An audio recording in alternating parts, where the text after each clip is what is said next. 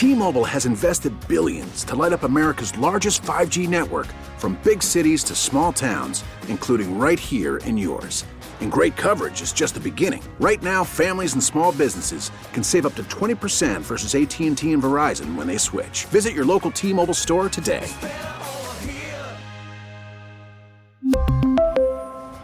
Plan savings with 3 lines of T-Mobile Essentials versus comparable available plans. Plan features and taxes and fees may vary.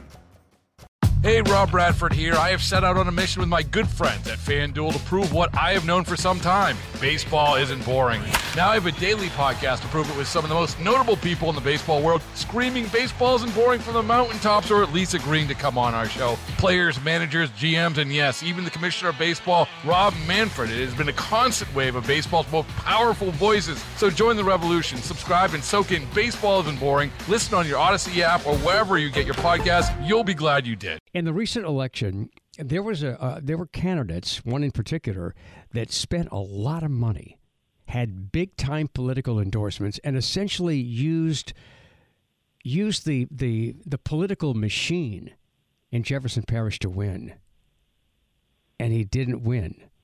Councilman Scott Walker won by a large margin, suggesting that the long-standing political strategies in Jefferson Parish might be changing.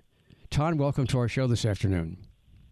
Scoot, happy Friday. Thanks for having me on. Yeah, same to you. I love this topic because there's something really refreshing about the idea that maybe the tradition of political power is changing. Yeah, and I think, for the podcast space, and I'll be quite honest that I'm not a politics guy. I don't follow politics a ton.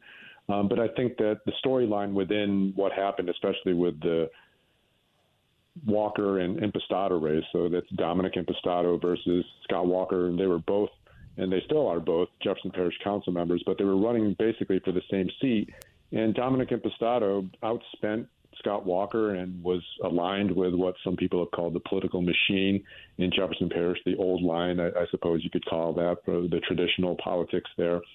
And he had a lot of what you would think would be the conventional checkoff lists in terms of advantages. But Scott Walker, when I sat down with him last week, he said, I didn't really sweat the amount of endorsements. I didn't really sweat the amount of yard or campaign signs that my opponent had.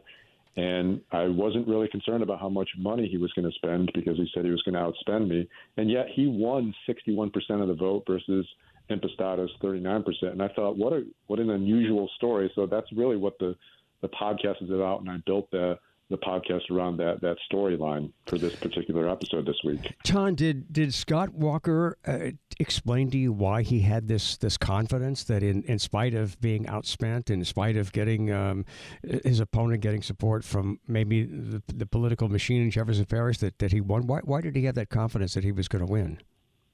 Well, first and foremost, Scott did his homework, and he had his own individual polling done. And from every poll that he saw, and he particularly used a political consultant that is also a political pollster that appears often on WWL Radio's airwaves, John Kubion.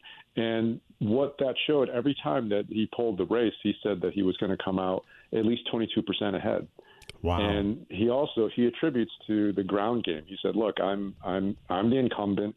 I've also done a lot of work in the past 4 years, gaining traction and engaging with the constituency in Jefferson Parish.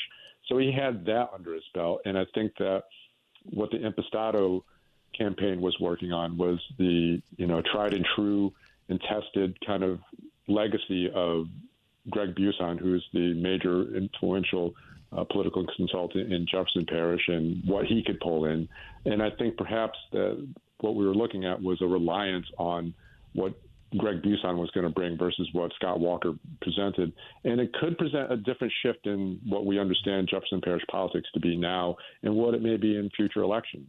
Yeah, and I would think that those involved in the Impastato campaign, and Dominic Impastato, I've met him several times. It seems like a really good guy. I don't know him that well, but he seems like a really good guy, always friendly to me, and I've always been friendly to him. They've got to be taking a look at this and trying to learn from it.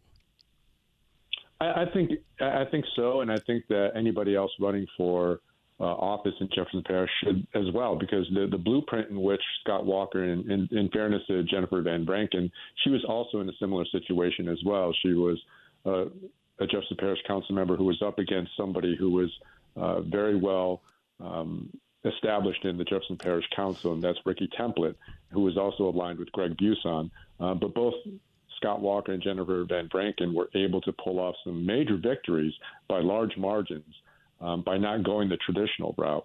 So I think the playbook that they were using in this particular election may be a blueprint going on. But, that said, every election is unique, and you don't know what's going to happen. And I certainly think that what you saw in this recent election in the October primaries was kind of a wake-up call, and that, you don't necessarily have to have all the funding. You don't necessarily have you have to have all the endorsements to pull off a big win. And I think that's surprising just because, historically we've always looked at those two kind of points on the checkoff list to be crucial. And I think that this is good news for voters. I think it's good news for the political landscape of Jefferson Parish. And if this is somehow a trend across the country, I think this is a very positive thing for politics. It could be. I think, look, to be in fairness to the whole situation, though, when we talk about unconventional candidates, Scott Walker was one of them. He was a former news anchor here in New Orleans television. Jennifer Van Branken was also a news personality as well. But when you take a look at what we call unconventional candidates, there could be a space for that. But I think, in fairness, since Donald Trump, everything is possible, because he was, in many ways, the most unlikely candidate and won the presidency.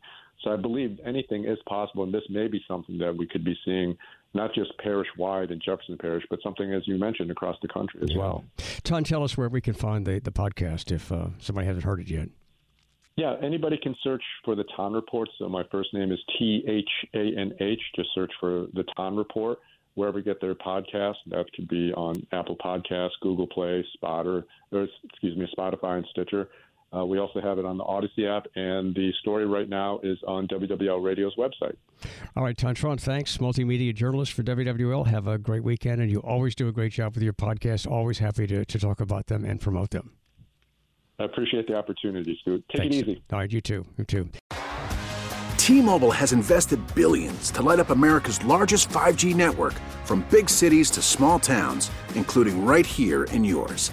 And great coverage is just the beginning. Right now, families and small businesses can save up to 20% versus AT&T and Verizon when they switch. Visit your local T-Mobile store today.